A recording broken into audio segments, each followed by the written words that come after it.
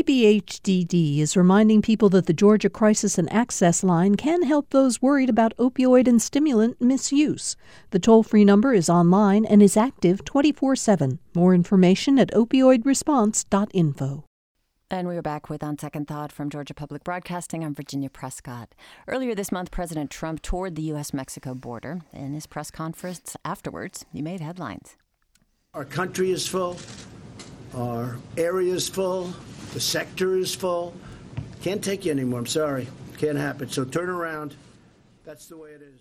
Fact-checkers were quick to counter that declaration. They cited an aging and shrinking workforce, as well as America's slowing population growth, now at its lowest level since 1937. We're going to hear shortly from two people working to reverse that trend in Atlanta and in Macon. But first to Sonia Hurt. She has an explanation on why some Americans, including the president, feel like our country is full. She's dean of the University of Georgia's College of Environment and Design and joining us from Athens. Hello, Sonia. Hello. Well, let's start with the president's claim. He says the nation is full. You say what? Well, metaphorically, it could be a very effective way of putting this idea. I mean, factually, the country is not full because the share of land in the United States that is urbanized is still in the single digits. That doesn't mean that we should really fill it all, and that would be impossible because, you know, a lot of it is actually inaccessible or in mountains and forests and protected areas. But factually speaking, I don't think that you can make the claim that the country is full. So I think if you take the statement in a more nuanced way, I think the idea perhaps is that, you know, if more people come to the country from other countries, maybe the services that we offer would be too stretched. There will be potentially an economic burden. So all these things could lead to an argument that we are full, but that would only be true metaphorically. Well, right. So you've studied cultural attitudes or perceptions of population density. Why do you think so many Americans, including the president, do feel like we're cramped for space? Or, as you said, that we're just cramped for services. Too much is being done and we can't expend any more. Well, this is a long-standing American tradition that probably goes back to colonial times. And you know, some of the people who were the first to develop America's cities, like William Penn, the founder of Philadelphia, back in the day dreamed that the new country, if it were to be a country ever, would be different from what he knew of in Europe because all its towns would be made to be suitable for country gentlemen. And you can look at the writings of many of the founding fathers who were very concerned about ever-reaching European densities in cities, assuming that such densities would actually lead to a corrupt government. So for a very, very long time, the American promise, for good or bad, was somewhat inherently related to the idea of space, that the individual family will have more space than they could have in other countries, and American towns would be different from those in other countries because they will be more spatially generous. So there's, I think, a strong cultural, historical component to it. And to an extent, this was premised on geography, indeed, as compared to many other countries. Per person, America is more spatially endowed. But it isn't just the presence of space, because actually there are other countries which are even more sparsely populated than ours, and their cities are still very dense. So it's not space itself, but rather its perception and how it's intertwined with history and culture that gives people this idea. But the truth of the matter is that potentially, it's a difficult comparison to make, but American metropolitan areas are of lower density than those anywhere else in the industrialized world. Sonia, I'm going to stop you there because I know that we want to get to our other guests, but I appreciate your time. Absolutely. Sonia Hurt, she's Dean of UGA's College of Environment and Design. Thanks so much. Absolutely. Now we want to turn to a couple of people who are working hard to increase their city's population and density. Joining me on the line from GPB Macon is Josh Rogers, President and CEO of Newtown Macon. It's a nonprofit, public-private partnership with the goal of restoring and establishing downtown Macon as a center of economic, cultural, and social activity. Josh, thanks so much. Good morning. Thanks for having me. Also with us in the studio, Tim Keane. Honored to have you here, Commissioner of City Planning for the City of Atlanta. Hello. Good morning. Well, let's start with Josh. Is Macon full? I mean, what is the population growth trend there? Yeah, well, the last census was actually the first census where we didn't lose population in the last 60 years. So our population is just stabilized, and I'm betting the next census is going to show our first significant growth since the 1950s.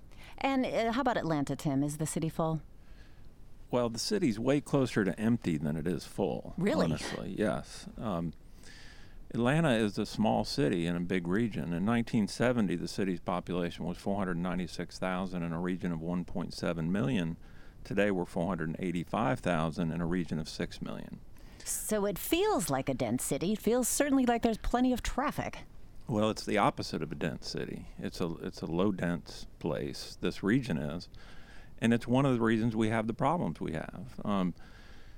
Atlanta will be better, and this is the way cities are. Cities are better with more people.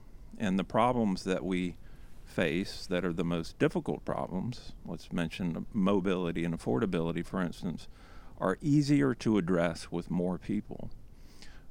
We need to cram people into Atlanta, honestly. So how many more people can the city afford? Well, we're designing for a city of 1.2 million. We're at 485,000, as I said today, and feel that we can achieve that over the next generation of growth. And that's why there are so many construction cranes and so many apartment buildings going up all over Atlanta. Yeah, when you see construction cranes and apartment buildings and disruptions to the traffic flow on streets because of construction, you should smile.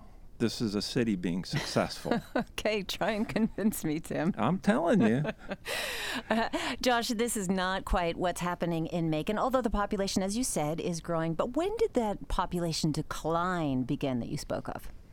Yeah, it began in the 1960s. We peaked in the 1950 census and then had a pretty precipitous decline. And really that was just a similar trend of the suburbanization of all of America. But I agree with Tim that density solves almost every other problem, and that's certainly how we're designing ourselves now, is to be enticing for a walkable neighborhood and a high quality of life in a dense downtown area. Tell me some of the characteristic of density. I mean, what we're seeing more of is that sort of, first floor of a place is commercial, then there's residential up above. Is that what we're talking about, that things are mixed use? Yeah, absolutely. I mean, I think the last, say, generation of Euclidean zoning, where everything was discrete from each other, was just a minor blip in the history of human city building, and really mixed use is what people prefer. So we're seeing the pendulum swing back really quickly to people preferring walkable urban neighborhoods with apartments upstairs and an active street life on the sidewalk. So when it comes to revitalizing Macon's downtown and increasing residents, this is Newtown's top focus. Is it longtime Maconites or out-of-towners that you're trying to attract into the city center? It is mostly out-of-towners. More than 60% of our new residents downtown, where the population has doubled in the past 3 years, are moving to us from outside of our region. And 80% of that population are millennials. So we're doing really well with young people who are looking for a walkable neighborhood with restaurants, bars, and housing, entertainment, and jobs all right there at their doorstep. So how about in Atlanta, Tim? Is it suburbanites or people from elsewhere in Georgia that you want to draw to the city? The first thing is to not lose population, of course, that the people that live here are not leaving, and that is the case now, which is good, and that's the most important thing.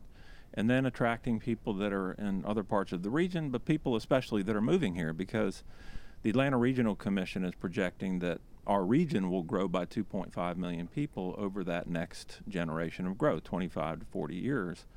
So that's the equivalent of adding Charlotte and its region to ours over that period of time. So you're talking about a tremendous amount of change. And what we're suggesting, and this is kind of a public service announcement, is that the city should grow in a way that it never has during that period of time as the region grows at that scale. So how should it grow? Well, that's what we're targeting, this 1.2 million. That's what we're designing the city for, is 1.2 million. We're at 485,000 today. And again, because what makes cities better than suburbs is that they're cities. We can't beat the suburbs at being suburban. We can be a better city, and Atlanta wins when it focuses on that, which is a city is a lively place with all kinds of people, diverse people of all income levels and backgrounds. That's what makes a city exciting and successful. So we need people. We welcome that, and it's a help. It's what will allow Atlanta to be successful. How about there in Macon, Josh? What are you doing to get new people to come to Macon? Are there, tax incentives? Are there other deals besides creating the environment that you want or people want to live in? No, I'd say the number one way we do it is through quality of life and not through incentives. The incentive that we're able to offer people is a really high quality of life in a walkable neighborhood, which unfortunately has become an unusual and precious commodity. So really what we focus on is just having the infrastructure of local businesses and cool, trendy loft housing and knitting that together in a thriving commercial district where everything you have is just walking distance away. Well, revitalization is being tried in cities and towns across the South, but gentrification is never too far behind. Is that something that you are concerned about, Josh? Displacing people who cannot afford higher rents and taxes that do come with spiffing things up? No, absolutely not. Gentrification is not something I worry about. There's another term, maybe inclusive housing policy, that is something I worry about. For Macon, downtown had been almost entirely abandoned. So when we're luring people back to move in, there is no displacement. They're taking up previously abandoned space, which is a pretty good formula for revitalizing community. Now, there's a whole separate conversation to be had about whether every neighborhood in the country ought to include an economically diverse population. And if we're going to start down that path, I think the first place to look at neighborhoods that are failing to provide inclusive housing is not downtowns. It's the suburban areas that we've allowed developers to build over the last 50 years. So what do you hear there? Well, I mean, we're very concerned about gentrification. And the thing is that we're very intentional about it, protecting people that are in the city today and ensuring that there's not forcible displacement of people as we grow. That's critically important to the city of Atlanta and to Mayor Bottoms. That's part of our focus as a city. But the problem is if you try to restrict the growth of the city and population, you've made your challenge around gentrification harder. It is cities that try to stop growth from happening that have the biggest gentrification issue and are the hardest to live in for lower income people. Because it costs more money, because Absolutely. The housing is limited. No question about it. Think about downtown Atlanta. Downtown Atlanta should have hundreds of thousands of people living there. Every person that we can have living in downtown Atlanta is an amazing benefit to the community. And it does not displace people. We're talking in downtown Atlanta about a place that is unoccupied to much too large a degree. And so this isn't just growth for growth's sake. It's being intentional in designing a city such that with more people, it becomes a better place. But how about the promises that have, of inclusive housing along the Beltline or affordable housing along the Beltline that haven't been fulfilled? Well, I don't think that that's exactly true. That there's amazing efforts. Mayor Bottoms cut the ribbon on Friday last week of over 100 apartments right at the foot of the existing West Side Beltline. That's just one example of many where there's new affordable housing being built and protected along the Beltline and other parts of the city. This is one of Atlanta's most important priorities, and we're looking at doing it in ingenious ways. There isn't one way to do this. There isn't one housing type. There isn't one design. There's not one way to finance. we have to get a lot more, as I said, ingenious about how we do this, and that's what Atlanta's working on. Well, one of the things we heard from Professor Sonia Hurd is, there are new buildings, there are new schools, there are new roads, and more that need to accommodate, and also social services. Is Atlanta prepared to, and we'll ask the same of Macon, but to grow in those ways to support this growing population that we need in this city, as I'm hearing from you? Absolutely. I mean, and think about this. We have so much of the infrastructure that we need in Atlanta. Really, our infrastructure supports a much larger population than we have. So we're in great shape in Atlanta with regard to the infrastructure, the services we need to accommodate a much larger population. And here's an example of how possible this is. Over the last generation of growth, Gwinnett County added 720 to 30,000 people. In Gwinnett County, when that growth started, was small farms and had no infrastructure. And they were able to take on that scale of growth. Well, in Atlanta's case, we have the infrastructure. This is where we should be having more people living and working, is in the city, where we've already, as a community, invested so much money in our roads and our schools and all these other things that we need to be a healthy place. I still think that many people who are sitting in traffic right now might argue with you or disagree that where the city is accommodating all this growth. Here's the thing about the traffic, okay? This is something that this has been a constant in cities, traffic. If you're worried about getting rid of traffic, you're going to be very disappointed, because in every city throughout time, traffic gets worse. That's what happens in cities. As a matter of fact, we always end up in the top 10 of cities in the world when it comes to congestion. We tend to fall between London and Paris. If you look at them, it's often the case. And those cities have amazing transit systems and are wonderful to walk in, have done great with cycling, and their traffic is still horrific. There's no future without traffic.